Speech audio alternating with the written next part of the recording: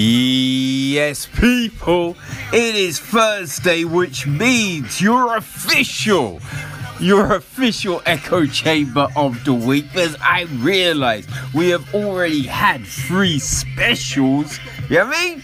It's a little sign this week, people. You've been blessed for sure. But, as we do, we're going to start off with the UK box office top 10 for the weekend of the 18th to the 20th of June. Alright, so at number 10, we have got Godzilla v Kong from Adam Wingard.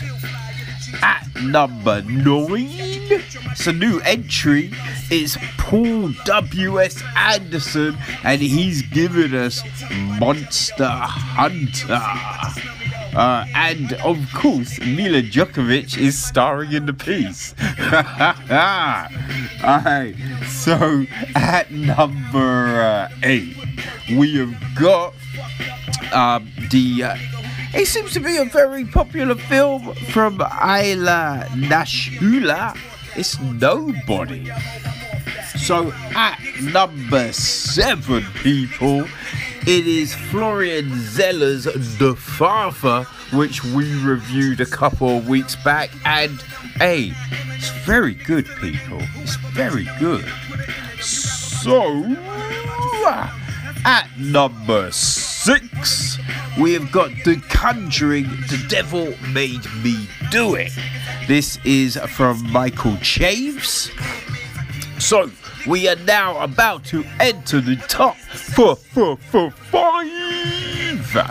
At number 5, people, it is Cruella, the 101 Dalmatians prequel from Craig Gillespie. At number 4, it's something I definitely need to take my ass to go see. It's John Krasinski's The Quiet Place 2. And yes, I definitely want to see that one. At number 3, it is Lin-Manuel Medina and John M. Hughes in the Heights. So at number 2, it is Will Glock's Peter Rabbit 2, which means the number 1 film in the UKKK is The Hitman's Wife's Bodyguard. And people, we took a look at that last week. So that's our number 1 film, people. Now, before we get into this week's reviews, here's some dates for you to mark down in that calendar. Alright, people?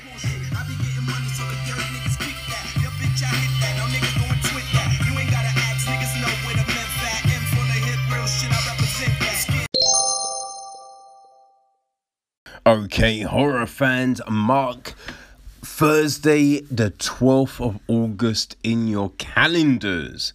That is right, because Shudder, AMC Network's premium streamer for horror, thriller, and the supernatural, have announced that the new event series Slasher Flesh and Blood, starring horror legend David Cronenberg, will exclusively stream on the service in the US, Australia, and New Zealand beginning Thursday, August the 12th, with 2 episodes followed by new episodes streaming each week. The series follows a wealthy, dysfunctional family that gathers for a reunion on a secluded island, only to learn they'll be pitted against one another in a cruel game of life and death. All while being stalked by a mysterious masked killer. Nothing is what it seems, and no one is safe as the tension and body count ratchets up. The 8-episode event series stars Cronenberg alongside cast members from previous installments of the slasher franchise in brand new roles, including Paula Brancati, Jefferson Brown, Patrice Goodman, Sabrina Grejvich, and Christopher Jacott. Right, so adding to the cast will also be Rachel Crawford, Jenna Guzan, Sydney Meyer, and Alex Ogerola. So there you have it, people. There you have it. You know, slasher, Flesh and Blood is like Knives Out, done by John Carpenter, and takes the slasher franchise to a new level with a gripping and scary story about family secrets, intrigue, murder, and legacy.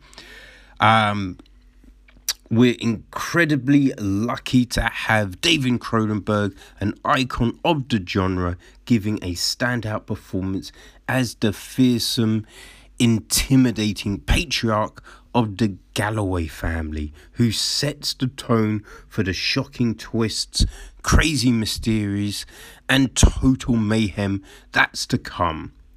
Shudder members won't want to miss a single episode of this incredible event series, and that is from Shudder General Manager Craig Engler. I mean, he won't steer you wrong. No, but seriously, everything on Shudder is great. I mean, I don't think there's anything I haven't enjoyed yet. So, yeah, I think this will be worth watching. So, people, the 12th of August, mark it down. Oh, people, some more festival information for you. The Etheria Film Night have announced that they will be streaming, right, their 2021 official short films showcase lineup exclusively on Shudder, starting from Friday the 25th of June all the way through to the 25th of July. This year's festival, the world's most respected annual showcase of horror, science fiction, fantasy, action, and thriller films directed by women, will feature 9 short films and honor The Walking Dead showrunner and executive producer Angela Kang with the 2021 Etheria Inspiration Award, given annually to a person in the entertainment industry who has inspired women to pursue careers working in genre film and television. Producer Gail Ann Hurd will present the award to Kang, with the ceremony included as part of the official Etheria 2021 content streaming on Shudder. The 2021 lineup has some of the funniest things we've ever programmed, alongside some of the darkest and most disturbing things we've ever programmed. And that is from Etheria Director of Programming Heidi Honeycutt. Right, so she also says, and we're so happy to be screening on Shudder for the second year in a row. Dum dum dum. Right, so people, I mean, do you really want to miss all of this? You know, Gail Ann Hurd says, the Etheria Film Festival is the preeminent forum showcasing the many talented women working in the genre field. As The Walking Dead's first female showrunner, Angela Kang has proven herself to be a visionary in the horror sci-fi medium, and she is also one of the most talented people working in television today.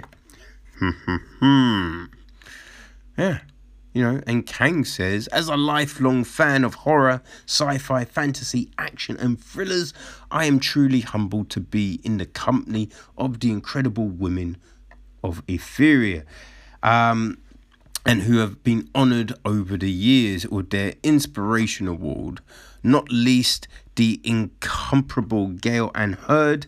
I am on a trail she blazed and loved that Etheria is showcasing new genre films created by women who want to travel the same exhilarating path.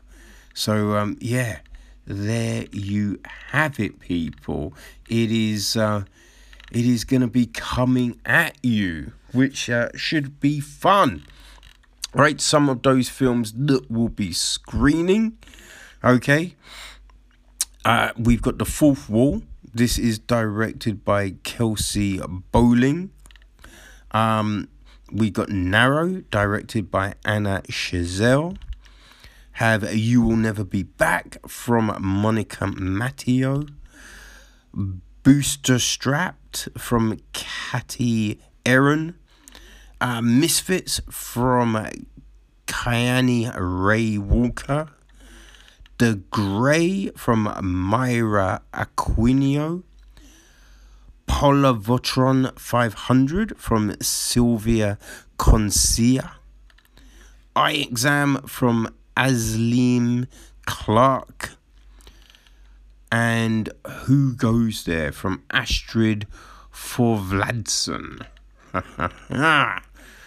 So hey, looks like it is gonna be a fun festival, people. So go check out the Etheria website, and remember, it will start Friday the 25th of June, running all the way to the 25th of July, exclusively on Shudder. Okay, horror fans, July is looking to be a great month. If you have Shudder, and if you're a horror fan and you don't, are you really a horror fan? That's the question to ask, people. So, during July, they will have 4 new premieres streaming on the platform, and exclusive films, as well as a bumper collection of classics joining the library. So with the new films, the premieres on the 8th of July is the first, and we have Sun hitting the network. So in Sun, a mysterious group breaks into Laura's home and attempts to abduct her 8-year-old son, David. The two of them flee town in search of safety, but soon after the failed kidnapping, David becomes extremely ill, suffering from increasing psychosis and convulsions. Following her maternal instincts, Laura commits unspeakable acts to keep him alive. But soon she must decide how far she is willing to go to save her son. It is written and directed by Ivan Kavanagh, and it stars Andy Matak, Emily Hirsch, and Luke David Bloom. So the following week, on the 15th of July, we see The Toll. Right, so this is directed by Michael Nadar, and it's starring Jordan Hayes, Max Toplin, James McGowan, and Rosemary Dunsmore. And the film is about this. When a young woman and her rideshare driver break down on a dark forest road, each sees the other as a threat. A strange phenomena begin occurring around them. They gradually realize they've become trapped in the world of a terrifying supernatural being, the Toll Man. Da, da, da, da, da. Ooh, sounds a bit ominous, right? Then, on the 22nd of July, we have Candisha. So, it is summer break and best friends Emil, Benito and Morgana hang together with other neighborhood teens. Nightly, they are fun, sharing scary stories and urban legends. But when Emil is assaulted by her ex, she remembers the story of Candisha, a powerful and vengeful demon. Afraid and upset, Emil summons her. The next day, her ex is found dead. The legend is true, and now Candisha is on a killing spree. And it's up to the three girls to break the curse. This is directed by Julian Mori and Alexandra Bustillo, and it is starring Mathilde Lamousse, Samarkand Sadi, and Susie Memba. Then on the 29th of July, and ending the run of premieres, is The Boy Behind the Door. So, this is directed by David Carbona and Justin Powell. Right, it is starring Looney Chavis, Ezra Dowie, Kristen Beyer Van Stratton, Scott Michael Foster, and Mitch Hauptmann. And the gist of the piece is this. A night of unimaginable terror awaits 12-year-old Bobby and his best friend Kevin when they are abducted on their way home from school.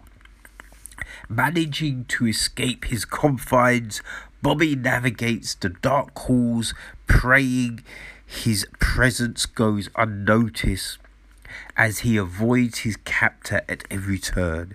Even worse is the arrival of another stranger, whose mysterious arrangement with the kidnapper may spell certain doom for Kevin. With no means of calling for help and miles of dark country in every direction, Bobby embarks on a rescue mission, determined to get himself and Kevin out alive, or die trying. Woo! And Carbona and Powell also write the piece. So they're your premieres, but also adding to the ever expanding library of horror classics is Lake Mungo and Dawn of the Dead, which hit on the 1st of July. On the 6th will be The Little Girl Who Lives Down the Lane, Terror Train, and Death Ship. Then on the 7th comes Basket Case 1, 2, and 3, as well as the 74 version of the Texas Chainsaw Massacre. On the 12th, we have Messiah of Evil, Carnival of Souls, Straight Edge Kegger, Dead and Buried, and Blackwater. On the 13th, White Girl and Separation. Then on the 19th, She's Allergic to Cats, They're Inside, and Sadistic Intentions. On the 20th, Mass Hysteria and Rot. On the 26th, it is Etheria, the series, the 2020 edition.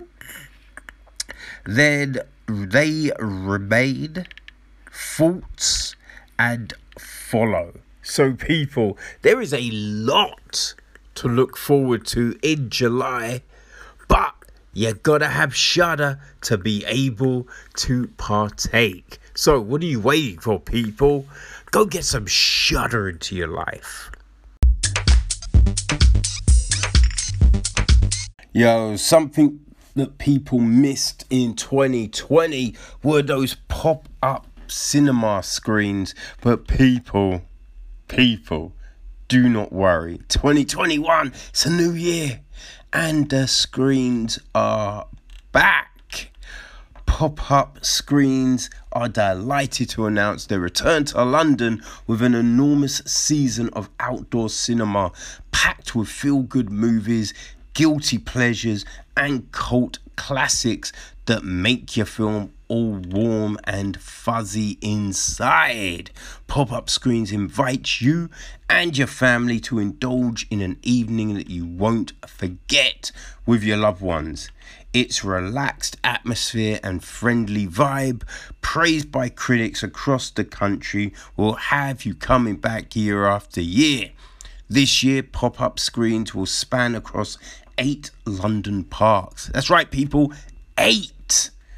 And open spaces over 3 months, launching on, my birthday, the 9th of July at Coram's Fields with the fan favourite, The Craft. Pop-up screens offers films for fans of all genres, including smash hit musical dramas such as The Greatest Showman, A Star is Born, Bohemian Rhapsody, and Rocketman. For audiences wanting nostalgia, fans will be able to revisit fan favourites such as Back to the Future, The Goonies, and Dirty Dancing, plus a whole lot more.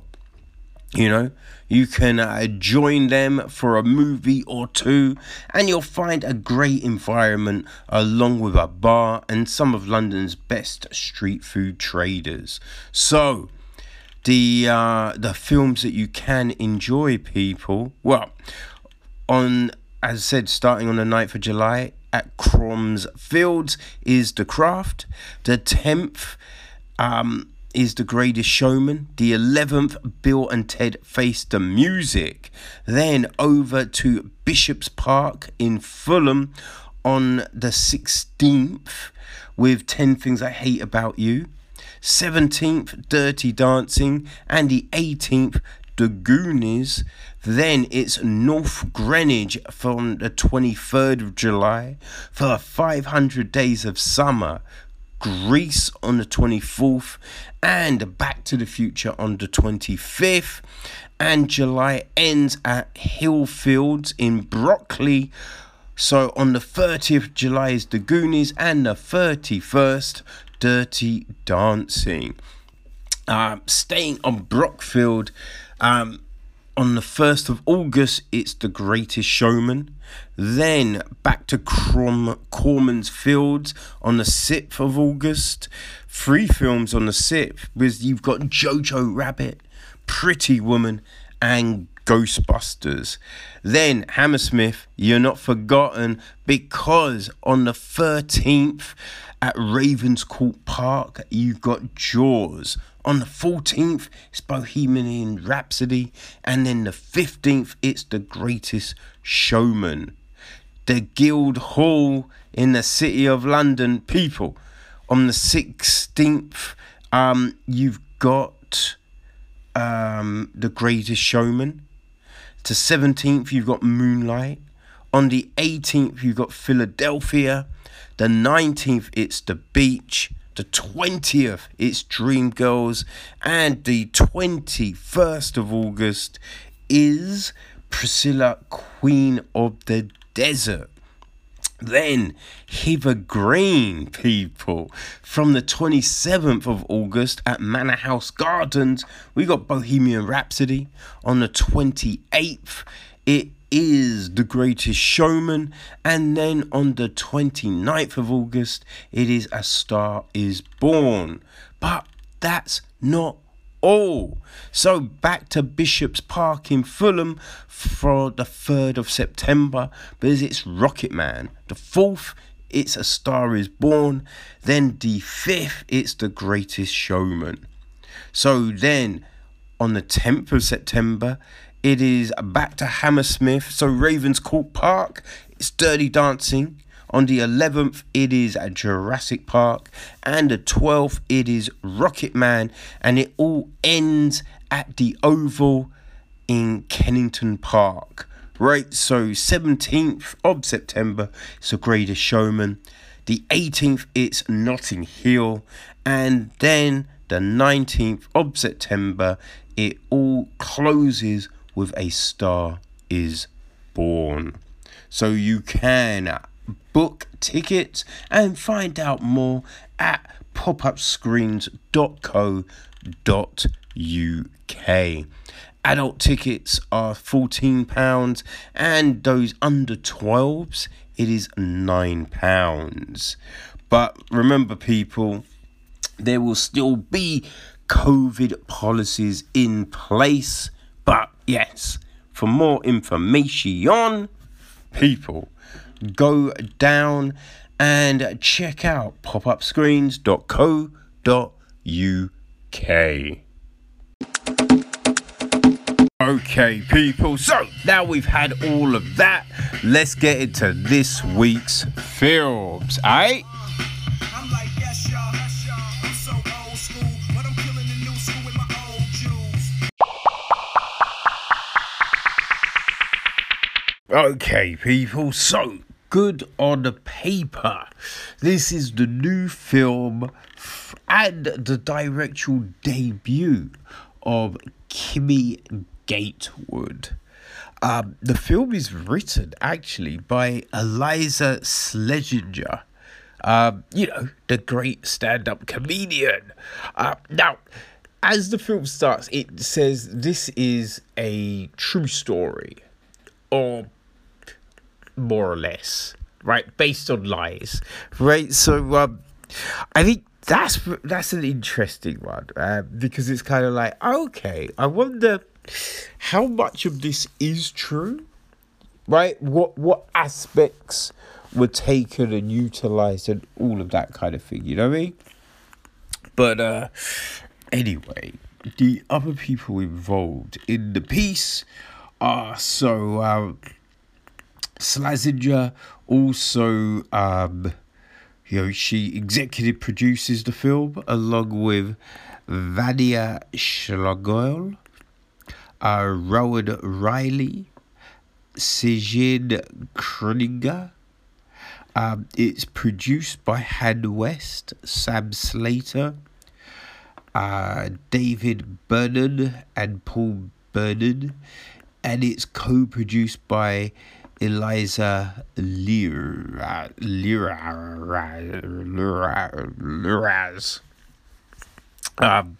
Music is from Jonathan Sanford. Cinematography is Giles Dunnan. It's edited by Kyla Plews. Production design is Paris P. Picard. Costume design is Erica Rice. And it's starring Shlesinger. She plays Andrea. We then have got Ryan Henson. He plays Dennis. We have Margaret Chu, who plays Margaret. Oh dear. Other people, we've got Maeve Viola plays a character called Grace. Nick Walters plays a bartender. Rebecca Johnson plays Rhonda Stewart. So she is one of Dennis's housemates. I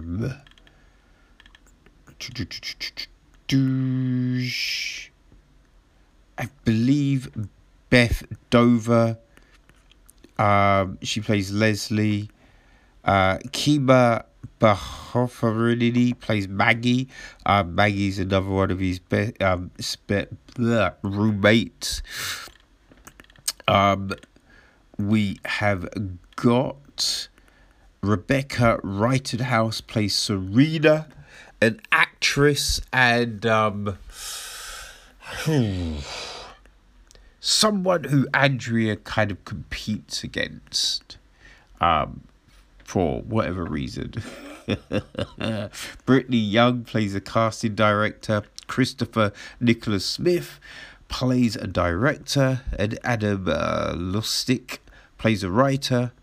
Alexander Roberts plays a producer in the piece.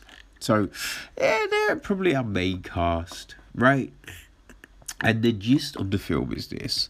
After years of putting her career ahead of love, stand-up comic Andrea Singer has stumbled upon the perfect guy. On paper, he checks all the boxes. Is he everything he appears to be? So here is the thing. And I think the film does, like, it utilizes a stand-up routine as kind of the framework for this story, which isn't a bad thing, right? We see we see that work. Sometimes, remember Seinfeld, and it would always open up with a stand-up kind of thing. And sometimes that was just a, standalone thing. Sometimes it would actually feed into the story, right? And I know Mike Feeney had a great film out, I believe it was last year, called Timing. And that did, that was about a comic on the come up, and he often used the stand up routines as a framework for the story. So there's definitely been a few times in which this has been utilized, but it is a good way of moving that story along, introducing things and adding context to situations. So I don't mind it, but we have that, and Andrew is telling us all of this information, right? And how she meets this guy, and I think it works to some extent, but then in others it falls a little bit flat, right? So I feel it's kind of like the beginning when we see Andrea at the airport and she's talking to her friend, right? She's saying how, she was held up because a woman lost her boarding pass, and how stupid is that? But then exactly the same thing happens to her, and it's a bit like, okay, but it just felt a little bit flat, right? I don't know if it's just because it was drawn out maybe a little bit too long, but it just didn't quite have the pop. You know what I mean? So you have that. And there was a few other situations in the film where, this thing happens and it just doesn't quite work, right? We have a situation where Andrea is going for a film audition and she doesn't get it, right? And she's critiquing the script, but it doesn't quite work like we've seen it work in other things. And it is hard to kind of pinpoint why it doesn't work. I think sometimes the scene, again, is a bit too long, or it's just the wording, right? It's the dialogue that doesn't quite work. I think in this situation, it's how she kind of gets into it. But she's reading the line, but then all of a sudden she's like, it should be... And I think it's just the way you come into it. It doesn't quite... There's not quite that separation to be her like, you know what, the script sucks, right? That dialogue doesn't work, right? And so then afterwards, right, as the scene plays out, you're expecting something else, especially from Brittany Young's character, but it doesn't come. And so you're like, Huh. Okay. All right. So we have that. Now, I think with the whole meet cute situation, right? So already you know something is going to be up just because from what the film is called, right? And then the stand-up routine, right? When she's talking about, oh, this guy and how, there's a thing and blah, blah, blah. So you know there's going to be something. But I think the way it all goes about, there's some information that is given way too quickly. So Dennis, he will, out of nowhere, right? It was just like, oh yeah, my girlfriend. And you just like, but no one asked, right? So no one asked for something, and he's just giving out this stuff. And I think when you're thinking of a catfish situation, as it were. Now, there's certain things where you might be like, oh yeah, no, I work in this, and you might be, what's the term? Honey feeding? Honey feeding? Is that something? Oh no, breadcrumbing, right? Breadcrumbing. I mean, that's the thing, right? You understand that people might drop certain information. But then there's other stuff that, it's just like, but what would be the need in giving this stuff out, right? I think there's this odd kind of thing in the film where, we're getting too much information. And then with the stand-up routine, it kind of is letting you know what's going to happen. So when you actually get to that scene, we already knew that scene was coming, right? So I think, especially when they get together, like, it's going to come. I mean, it's going to come because of the stand-up routine and just because of the nature of it all, right? You go, okay, we're this far into the film, so we know something is going to happen. And yes, this is that situation, right? So some of it is it's just too easy to predict. And then from that, you're working from that, and we're trying to kind of build up this whole tapestry of lies. But the lies themselves, they're not very intricate. Right? Everything is just way too easy to see through. So it doesn't quite hit you with an impact. I kind of feel that there's these moments and everything is building, and there should be this whole, oh my God. But you don't get hit with that because you have kind of seen through it all, right? Seen through it all very early. You'd be like, well, obviously that's not true. And clearly that's going to be an issue, right?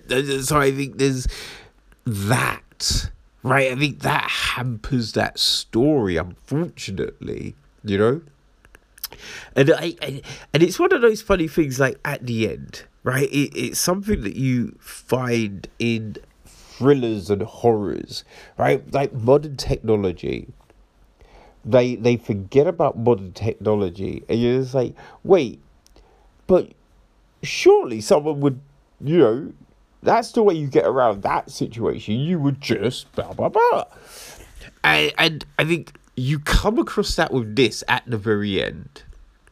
There's this thing that goes down, and it's just like, and especially because just before that, they were talking about their phones and using their phones to do a thing, right? So we then get to this next situation, and you're just like, okay, but wouldn't you just use your phone, right? Surely you would use your phone to and that means you would be fine. But they don't. So you're kind of baffled. And I also kind of feel that the jump from one situation to then the last situation, it does seem a big one. And you think it's all very hearsay, right? And so it's a bit like, wait, how would you be here? Because there's so many ways around it. And when it's one person's word against two people, right? You're just like, huh? How would that work? I don't know how that would work. Because you have to then, you have two people that could say, but that's not true. And then you're kind of stuck. But at no point do they just be like, no, that didn't happen. Or, yeah, that's not a thing. But that's all you would need to say. There's all you would need to say. And there's no longer a situation. Right, so there is that. If you don't use the technology to do the thing, which would then solve it all in the first place, right? So I think that's the thing with the film, that you have these little, just these little things, that I think are just hampering it to become something more than what it is. Because it's not terrible, but it's just not great, right? It's just a film that you can throw on as a distraction. If you don't want to think about something, it will work, right? But it's not gonna be the film that you tell everyone about. But, oh my God, I've just watched this incredible film. It's not going to be one of those things that you kind of go back to time and time again. You recommend. It's not an Away We Go. It's not a About Time, a 500 Days of Summer, Eternal Sunshine for the Spotless Mind. It's not on that level. So it's fine. It's fine. We get some solid performances, but it just, it kind of plateaus there, unfortunately, right? But then that's just me. I'm sure the audience will look at it differently depending on the gender, right? Because I think if you're a girl, you will go, oh, this has happened to me. If you're a guy, right? Because when we're talking about catfish or cuttlefish, as they decide to use as a term of reference during the film, right? I kind of feel catfish is slightly different, because with this, she knows the guy. She meets the guy. She becomes friends with the guy, and she's hanging out with the guy for a long ass period of time. We don't actually get a time frame on the friendship, but it's a friendship first, which then develops, rather than, oh, I've met a guy that I want to date, and we're gonna date, and blah blah blah. Right? He told me this, and he asked for this money, and blah, blah, blah. Like, it's not that. So it's just someone that has lied, but you've been around this person for all of this time. And also, they get drunk a lot. So it's a bit like, I don't know how you didn't get the information, how there was no slip-ups in this whole time period. You know what I mean? So it's just like, I don't know. It doesn't really feel like a real catfish. You know what I mean? Like, we've heard about more devastating and impactful catfishes, right? Which started off as the dating situation, right? So, yeah. that's why I think it will impact people in a different way, because I think there will be people that be like, oh yeah, that's happened to me, or oh, I've been in a situation where I knew this person, and blah, blah, blah. But a lot more people might be a bit more pragmatic about it and be like, hey, but that's just that's just life. That's just a shitty friendship, right? That's just a shitty situation. So I think however you digest it on that front definitely will impact how the film as a whole resonates with you. But people, it's on Netflix, so you can decide, right? Good on paper. It's on Netflix right now. And yeah, go check it out. Man, I just watched this new film, right? And one of the comments on IMDb, right? One of the people that have reviewed this film, they wrote,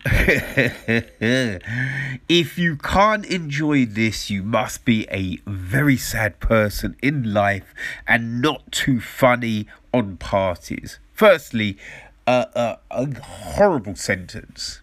Right? But then they go on to be like, there's nothing absolutely new here.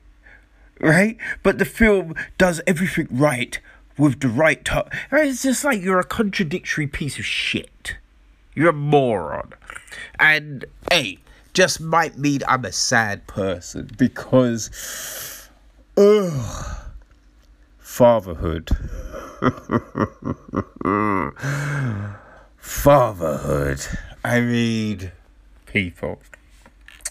Now, it's an odd one, right? It's an odd one because I'm in two minds about the film, right? I'm in two minds about the film. And I will explain, right? Because, it's one of them things. And, hey, I'm sure there's a whole heap of people that will disagree with me. But,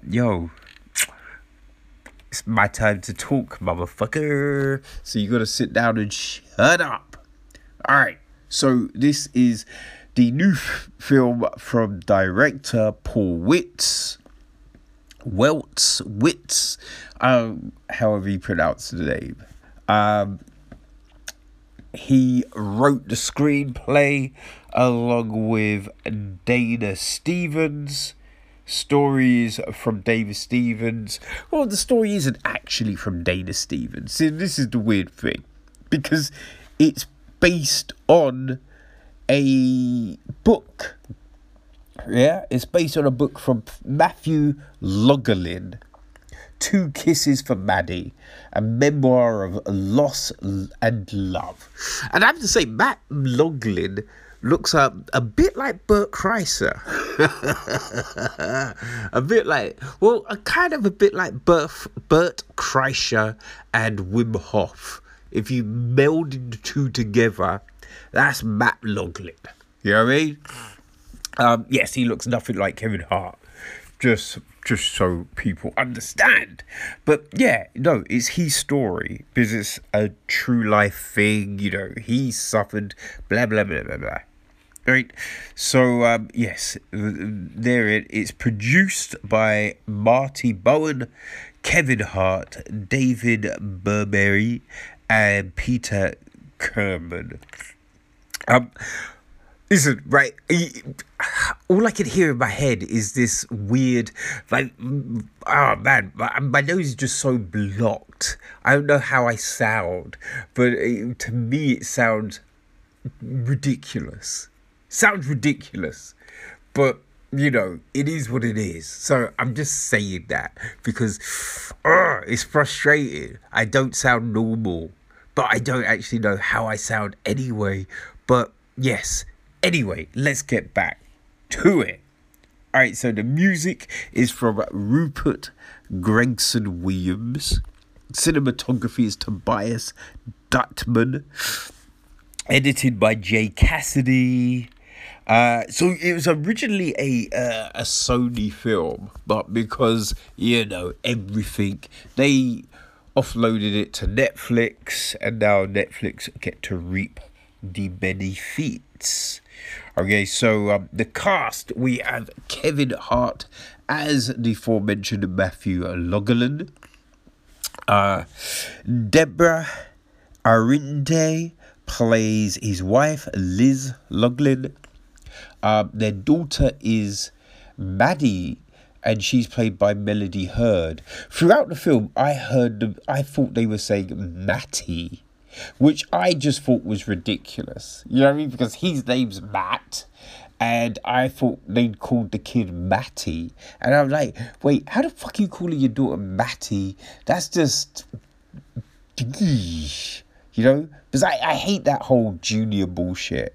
I'm just like, give the kid a different name. Don't call your kid after you. It's ridiculous. But no, the kid is actually called Maddie. But I blame them because it was hard to understand. Now, Afria Woodard, she plays Liz's mum, Marion. We've got Frankie Faison plays Liz's dad, Mike. We have Tanisha Collins plays Tessa, Matt's mum. Then we have got Paul Reiser plays Howard, Matt's boss. Anthony Carrigan plays Oscar, his friend. We got Lil Ray Howie, he plays Jordan, another one of Matt's friends. And the Wonder Wise plays Lizzie, aka Swan, the young lady that Matty meets during the film. Okay. So the gist of the film is this. A father brings up his baby girl as a single dad after the unexpected death of his wife, who died a day after their daughter's birth. Yup, that happens, people. It happens. So the film starts off and we're essentially at the funeral, right? We see Matt standing at the pulpit. The pulpit? Pulpit, the podium of the church, right? And he's just like, well, this sucks. Yeah, kind of understatement, Matty. So he goes to get into his speech, right? And we kind of flash between the church, the after party, the wake. It's not the wake, is it? It's the thing after, you know, where they serve the refreshments and everyone, you know, looks sad and all of that bullshit. So they have that, and then we go to the hospital, right? Well, and the lead up to the hospital. So with them at the doctor's office, and the doctor going, you know, your daughter's breached. You need to have a C-section. We'll do it tonight. So we get all of that, and them in the hospital, and all of this, and then we're at the after party, and you know. So that's the start of the film, you know, and yeah, you know, I think as a start, it's fine, right? It does the thing of letting you know what has happened and where we currently are. You know, it is setting that scene well. Now, what I think with this, right? So, I think if you're a parent, it probably hits a lot differently. You know what I mean? That's what I think. I think there's certain films for people who are at different stages of their life or just in different situations. And I think it's going to speak to you dependent on that situation, you know? Because I found it irritating. But I found it irritating for the reason I find any film of this nature irritating. So the film isn't bad because of, what we have here. It is just that typical film, and that's the thing for me, right? Because it follows all the normal beats. You know what I mean? Like, it is, we can replace the cast, right? We can replace the cast, we can put in any ethnicity up in this piece, and you've got the same film. So the acting is fine, right? But one thing I will say is, I think the film, like, it does serve the purpose because we don't really have many black films of this nature. Right, you don't really have many that deal with a single father. You have plenty with a single mother, right? An abusive dad and just all of this kind of shit, but not a film of this nature. So it's good to have something like that, in the sphere of things. Now, technically, it would have been good for it to be slightly different, but, yeah, I feel that's just, minor issues. I mean, I do kind of think, for me, the film works best in its quieter moments. And when I say quieter moments, I just mean, like, we're not forcing the comedy. You know what I mean? Like, it's not trying to force the sentiment, and it is just characters interacting. I think when we have those bits, yeah, that's what it really does feel like something. Because at the beginning, you have, like, Maddie trying to tell jokes in the doctor's office, right? And you're just like, it's just a little forced. You know what I mean? It's just a little hammy. It's just a little, and then you've got, little Huey's character just, again, at the wake, after party, whatever you call it. It's just like, hey, you can do it. You can cope with this. Remember that time and we were kids and this happened and blah, blah, blah.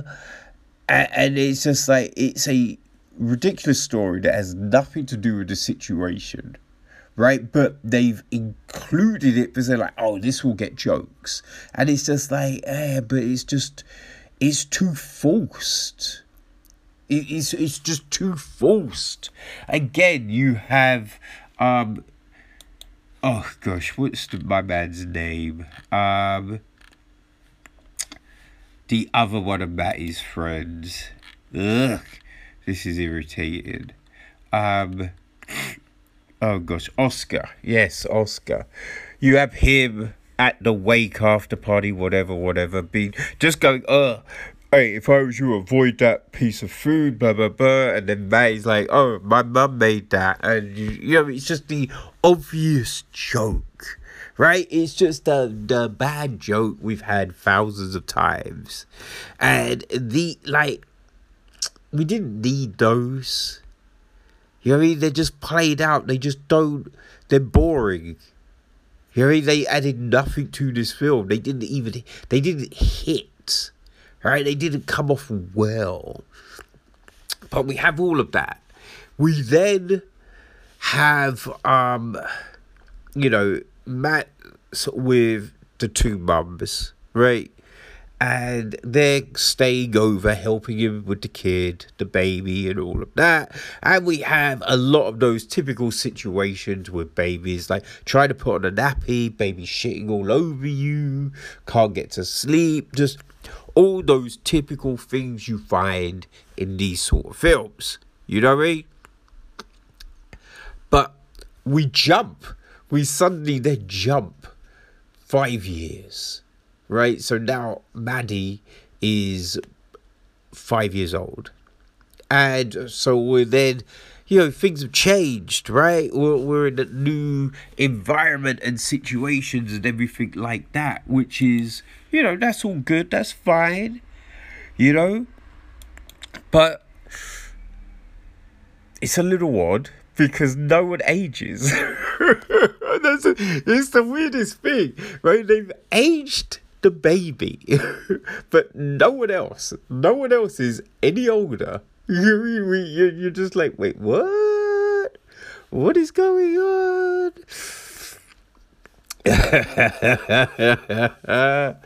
So I look, we have some nice interactions between like Matty and Lizzie, the new Lizzie Volume 2 Swan, right? We have some nice little interactions between them, and that works, you know what I mean? But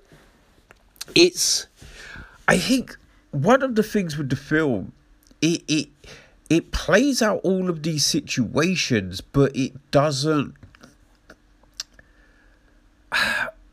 like you know, I don't know. It does some weird things, right? Because it's kind of going, well, Matty, his job is taking off, and he's getting all these opportunities, but then he's all like, but I've got a kid, and and you're just like, well, you can do both.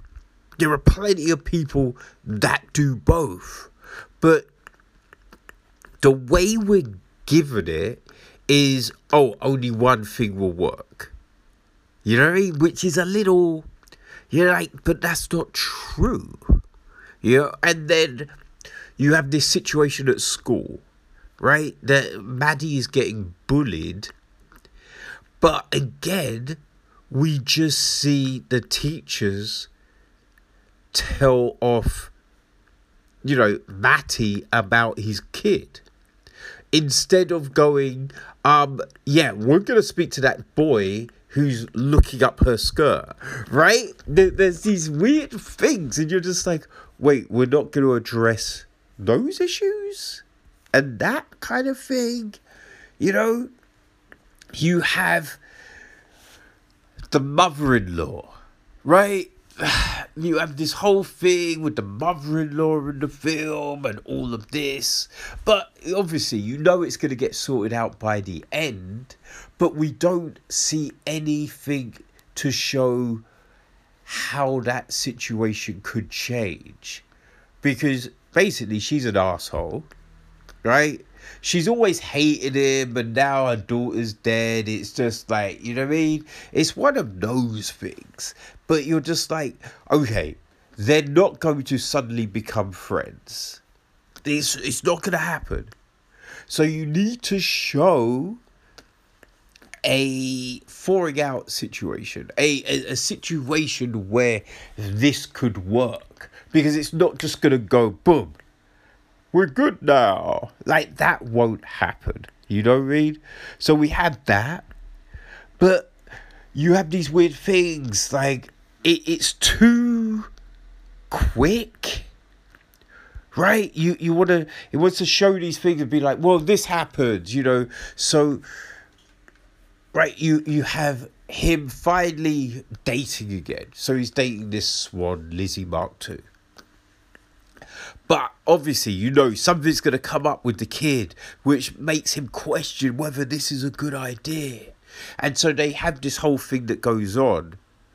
But there's nothing to show the time, right? Because obviously a phone call comes through and he misses the phone call, but we don't understand. So how long?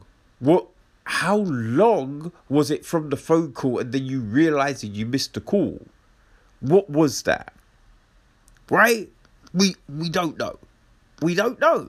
So the reaction from it all, it's a little over the top. It's a little weird. Because there's not enough context to it all. You know what I mean?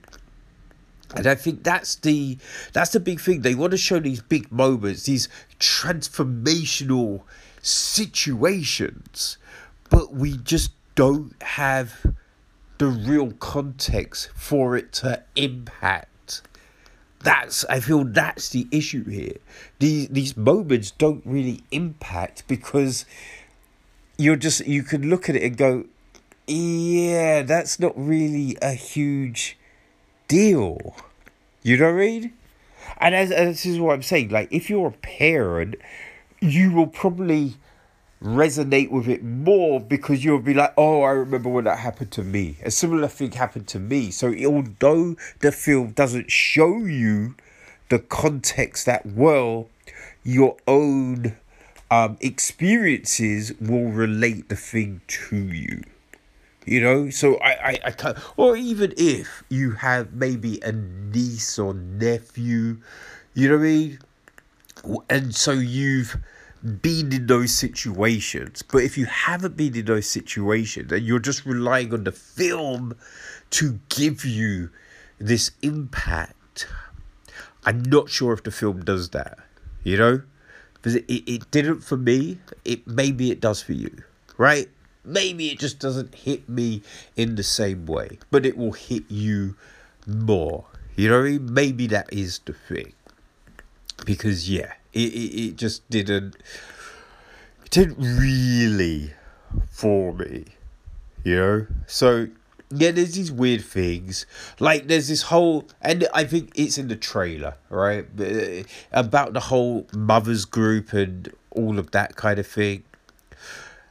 You do kind of feel some of the questions he asked them, you're like, you could have Googled that, right? It does try and act like, oh, he's the first dude to be in that situation. And you just think, well, there is Google, right? There's Google, there's books, there's just all of this stuff. I'm sure there's friends you could have asked. Like his friend Oscar has got, I think, 2 kids. So it's just like there's people you could ask. It's a little bit, like, this is being made out a bit more of a deal than it kind of is. You know what I mean? Yeah. I don't know, people. It just doesn't, it didn't connect with me around of those things, you know? And like there is this big thing about his daughter and where he's going to leave her, and it just seems out after everything has been going well, but just from a few hours that he makes this huge kind of shift, and you're like, whoa, what? Just because one thing gets said, you're going to do this? Like, it didn't make any sense. You knew it was going to come just because it's that type of film. But the way they did it didn't really make any sense. You know what I mean? But as I said, if you have kids, if you've got, you know, nieces, nephews, or just friends with kids that you mess around with, then, hey, it will probably hit you in a different way. You know what I mean? So, you know, it's out there. It's on Netflix, right? And as I said, look, the acting is solid. The acting is solid, right? I just feel the script isn't the best. So, although Lil Ray Hoorie's character, he comes off as a bit of a dummy, you know what I mean? I feel that's more the script than anything else, you know? But, hey, see what you think. It's on Netflix. Fatherhood, people. Fatherhood.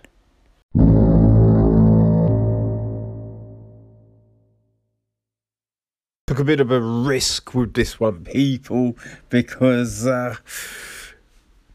it seemed a little scary. Seemed a little scary, I'd have to say. It was kind of shook. So, I checked out the new film that's written and directed by Justin P. Lang. It's The Seventh Day. So it's produced by Dallas Sonia, Chelsea Davenport, Amanda Presmick, and Kimberly Huang. It has music from Gavin Brevik. It's got the cinematography of Nick Remy Matthews. And yeah, the cast. It's got a good cast, people. Okay, so we have Stephen Lang as the Archbishop. We have got Father Peter Costello, played by Guy Pearce. Father Daniel Garcia, played by Vadir Demise. Father Louise is played by Keith David. Charlie Garrett is played by Brady Jennis. We've got a young Father Peter Costello, played by Chris Goost. George is Akron White. So we've got Mr. Miller, Heath Freeman. Mrs. Miller is Hannah Aline Colwell. And Nicholas Miller is Tristan Rinks. And Helen is played by Robin Barlett. So the gist of the film is it is this: a renowned exorcist who teams up with a rookie priest for his first day of training as they plunge deeper into hell on earth. The lines between good and evil blur and their own demons emerge. Whew. So we start off. There's TV footage of like the Pope and other stuff, and suddenly we draw back to a room, and we've got a priest. You know, it's we see this priest, and he is getting into his robes, right? He's prepping for what they're about to do, you know. So it's Father Luis, and he's talking to a young Peter, right? A young Father Peter Costello. And he's like, yes, we're going to go to this place, and, you know, what we're about to witness is something, it's the worst case I've seen, but we're going to do it, and you're going to be fine. And this exorcism, it doesn't go to plan. Definitely does not go to plan. And we then jump to present day. So that's in 1995. And so we jump to present day. And we see a young priest sitting in the Archbishop's, room. And then we see an older Father Peter Costello. And, he's a bit like, I've got to, I've got to train this newbie, right? It's like, you think of some of those films like Lethal Weapon, Another 48 Hours. You've got the old vet having to bring on some new young gun. And it's one, where it's just like, all right, you think you know it? You think you know the shit? Let me introduce you to the shit. And, he takes him somewhere, and he's like, okay. Well, first he asks him questions, right? Asks him questions, why you want to do this shit, son? And then he takes him somewhere. He's like, all right, you find me evil in this spot. And obviously, it's not what you would seem. The thing that you might go, oh, it's going to be there. But no, it isn't. Right? And so we get this whole, yeah, that's right. That's right, people. It isn't the most obvious things. It hides. It hides in plain sight. Somewhere where you would never think to look. Right? And so they do this thing, they get rid of it, and suddenly, a new case comes on board and we see them go after this case, which goes in a worrying direction. You know what I mean? Like, it takes you somewhere where you do not want to go. And I have to say, this film, it builds the tension. It really does build the tension, and it has you very, like, oh man, it's just jumpy. It's like proper jumpy. You know what I mean? I'm just like, yo, do we have to do this shit? Yeah, do we really have to do this shit? I don't know if I want to, mess with this, man. Ain't gonna lie to you people. Ain't sure. So it definitely, I think it takes us to those places, right? It builds things up in a way that are a little uncomfortable, right? Which, hey, you gotta give mad props to, those set designers and the lighting and just all of that, because, right, the ambience of these scenes, it's really set well, right? Really set well. Now, I will say, look, there are a few scenes with special effects which don't work as well, right? There's certain ones where you're like, that looked a little bit off, right? That one looked a little bit off. But, for the most part, it's pretty... I think it's pretty honed well, right? We get these set pieces that aren't too over the top, right? So it can give you that feel of unease and disquiet.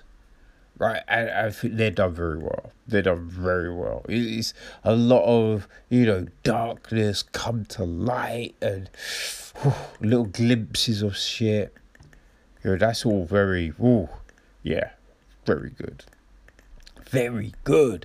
But as the film builds up, right, as it's taking us to this point, I do think, right, so there is a point where you do suspect, right? You do suspect, because everything that has been said, it is kind of pointing you in a possible certain direction. Now, I did think to myself, well, it can't be that, right? Just because if it is then this thing, you have all of these people that have missed it, and you're kind of like, how would then all of these other people, how would the Archbishop have, like, you kind of scratch your head a little, and you're wondering to yourself, how would this be able to have happened? You know what I mean? Like, how would this have been able to have happened? So that is, I kind of think that is the blight on the story, because the way it's all built up, yeah, I will say it's intriguing, right? We have this intriguing story, which kind of makes sense, right? You think, yeah, I mean, obviously, if you're playing in that field, there is a chance that this is gonna go down, right? But you do kind of wonder to yourself, but how could it be missed by all of these people? Because I think you get those stories where the new person is the only one to figure it out, and you're just like, come on, man. I'm just like, they don't have enough experience or anything like that. So how do they manage to figure it out? You know? And I'm not opposed to them being able to figure it out, but I just think, but some of the old motherfuckers, right? Some of the vets would have as well. So yeah, that is the problem with this story. But I do kind of think it does kind of set things up in a way, right? You could make a good sequel, right? So if this was your Alien, you could have an Aliens, which would be more action. You know what I mean? Like, because it's hunting season, right? Which, I mean, that would be fun. Because we have a dossier full, right? There's plenty of fodder for that next stage. I don't know if they would do that. But it is kind of, you know, you are put in that place for it. But, yeah. I mean, the church do that thing where it's just like, well, let's not talk about this. Let's keep this within. And you'd be like, yeah, motherfuckers. Of course you do. Yeah, you weirdos. But, yeah, no. It's an interesting one, right? Definitely had me jumping all over the shop, and I felt uneasy like a motherfucker. So, really, if that's your thing, if you like a good creepy ass horror, an exorcism, this could be for you. Now, it might not be as scary as like stuff like The Exorcist. I don't know. I haven't watched that. I don't really want to. So yes, it might not be quite that. Now there's elements of it that did remind me of The Cleansing Season on Shudder, which is very good, people. You need to watch that one. It's not quite there, you know. I would say it's not quite there, but yeah, I think there are more pluses to this story than cons, right? I do think that. So I would say it is, you know, it's worth checking. It's worth checking. See if you can work out the twists and the turns and all of that shenanigans. So yes, it's on Netflix, this one, people. You know, the seventh day. It's on Netflix, and yeah, I would say it's, you know, it's not the best, but I wouldn't say it's terrible. I'd say it's decent. You know, a bit of a, and it's not so much a flat ending. But there's just questions around it, you know what I mean? There's just questions around it. So I think you have to be able to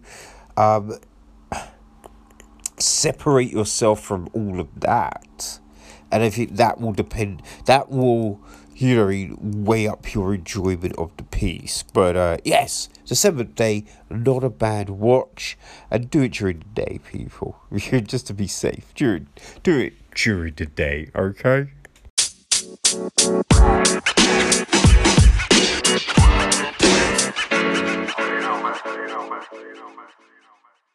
Okay, people, so we've reached that time again. But before we bounce, let's take a look and see what's happening in the world of films.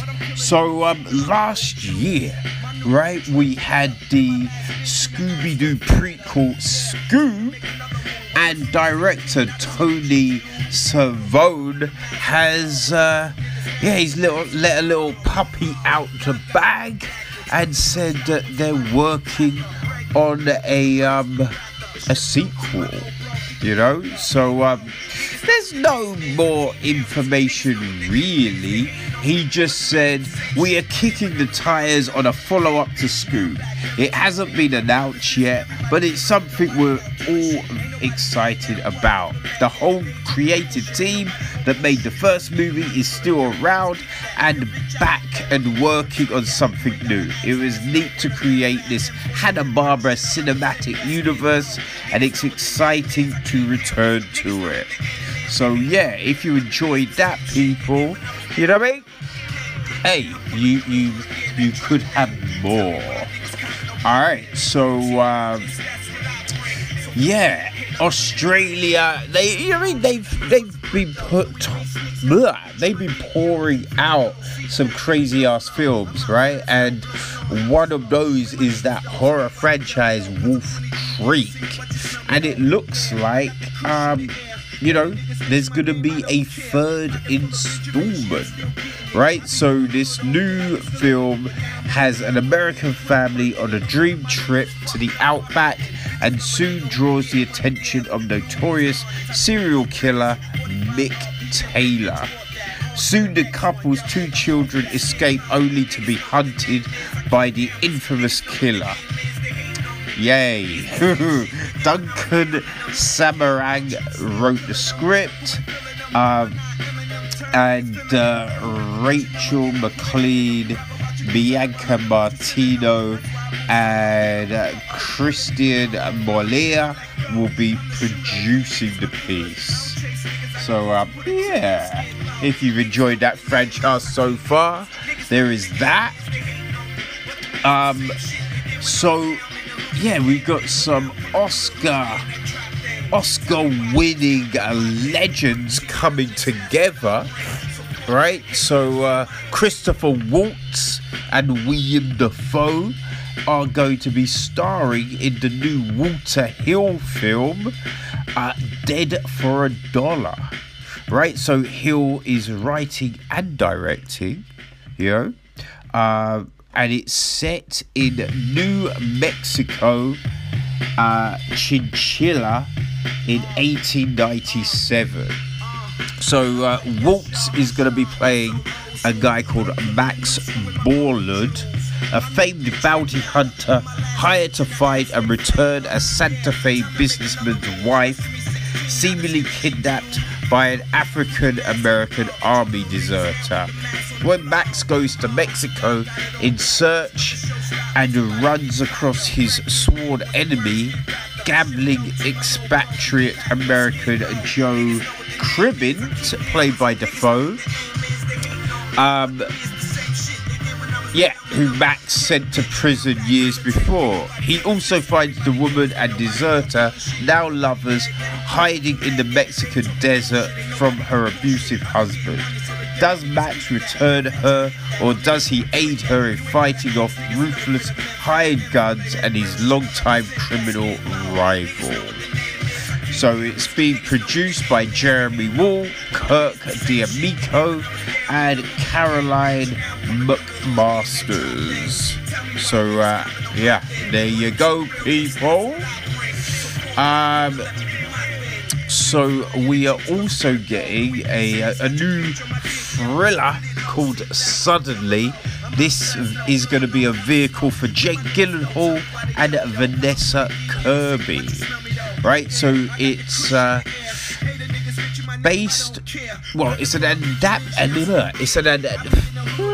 it's an adaptation of a French novel from Isabelle Autister, called Soudaine Suze, and it sees a couple who become stranded on an island in the South Atlantic and must fight for survival when their dream journey becomes a nightmare. Da-da-dum. So yeah, there you go. There you go, people. Yeah, it's being written by Thomas Bidegan, who is it's going to be an English language project. So no subtitles. Huzzah! Now, a classic novel, right, is Alexander Dumas's The Count of Monte Cristo. We've had many iterations on the big screen and the small screen, and it looks like we are getting one more, right? So this version will have Jack Huston play the Count Nicholas Cristo. In this version anyway, and it's a man broken who was betrayed and locked away for over a decade. Now he's fighting to bring justice to a world even more cruel and corrupt than the one that was taken from him, and it is set in Asia and the US. Yep. So we've got Stephen Fong on board to direct and executive produce. So yeah, I don't know. We'll see what it's like, right? Now this is an interesting one coming to Netflix, right? Is Unfrosted, and it's a new film from Jerry Seinfeld. You know, he co-wrote the piece with Spike Furstein and Barry Marder, and he's going to be directing it and producing it. Yeah, I'm not. I think this might be Seinfeld's directorial debut with a feature. I think. Right, supposedly it is based on a joke that is told about Pop-Tarts. So yeah, I don't know, man. We'll see what he does with that one. You know what I mean? So Brandon Cronenberg, he had Possessor last year, which was very good. We spoke about it as part of the London Film Festival. Well, he's got a new film coming called Infinity Pool, and it's going to be starring Alexander Skarsgård. Right, so it follows a couple who are young, rich, in love, and on vacation. Their all-inclusive resort boosts island tours and gleaming beaches. However, outside of the hotel gates waits something much more dangerous and seductive beyond the edge of paradise. So, yeah, there you go. Alright, so, also, we are getting a live action Snow White, right? And it looks like Rachel Zegler has landed that role, right? So Mark Webb is going to be directing it. Mark Platt is producing, so yeah, it's going to be released in 2022, right? But it's supposedly expanding on the story and music. So yes, Benji Puck and Justin Paul are writing new songs for the film. So yes, so Mark Webb said, Rachel's extraordinary vocal abilities are just the beginning of her gifts. Her strength, intelligence, and optimism will become an integral part of rediscovering the joy in this classic Disney fairy tale. So, yeah, there you go, people. There you go. And let's end with this one. Another bit from the House of Mouse. And, we know we are getting film adaptations of Disney rides. The Tower of Terror is the next one to be brought to life. And it looks like Scarlett Johansson will be producing that film. So, Josh Cooley, he's written the script. But yeah, we're not getting any information you know. So Jonathan Lear is producing it. And yeah, that's all we know so far, people. But you know, Scarlett, you know, it looks like her Marvel stuff might be done with Black Widow, but she's staying with the House of Mouse. And people, that is us. We are done for this week. We will be back next Thursday, and hopefully, yeah, I will be speaking normally then.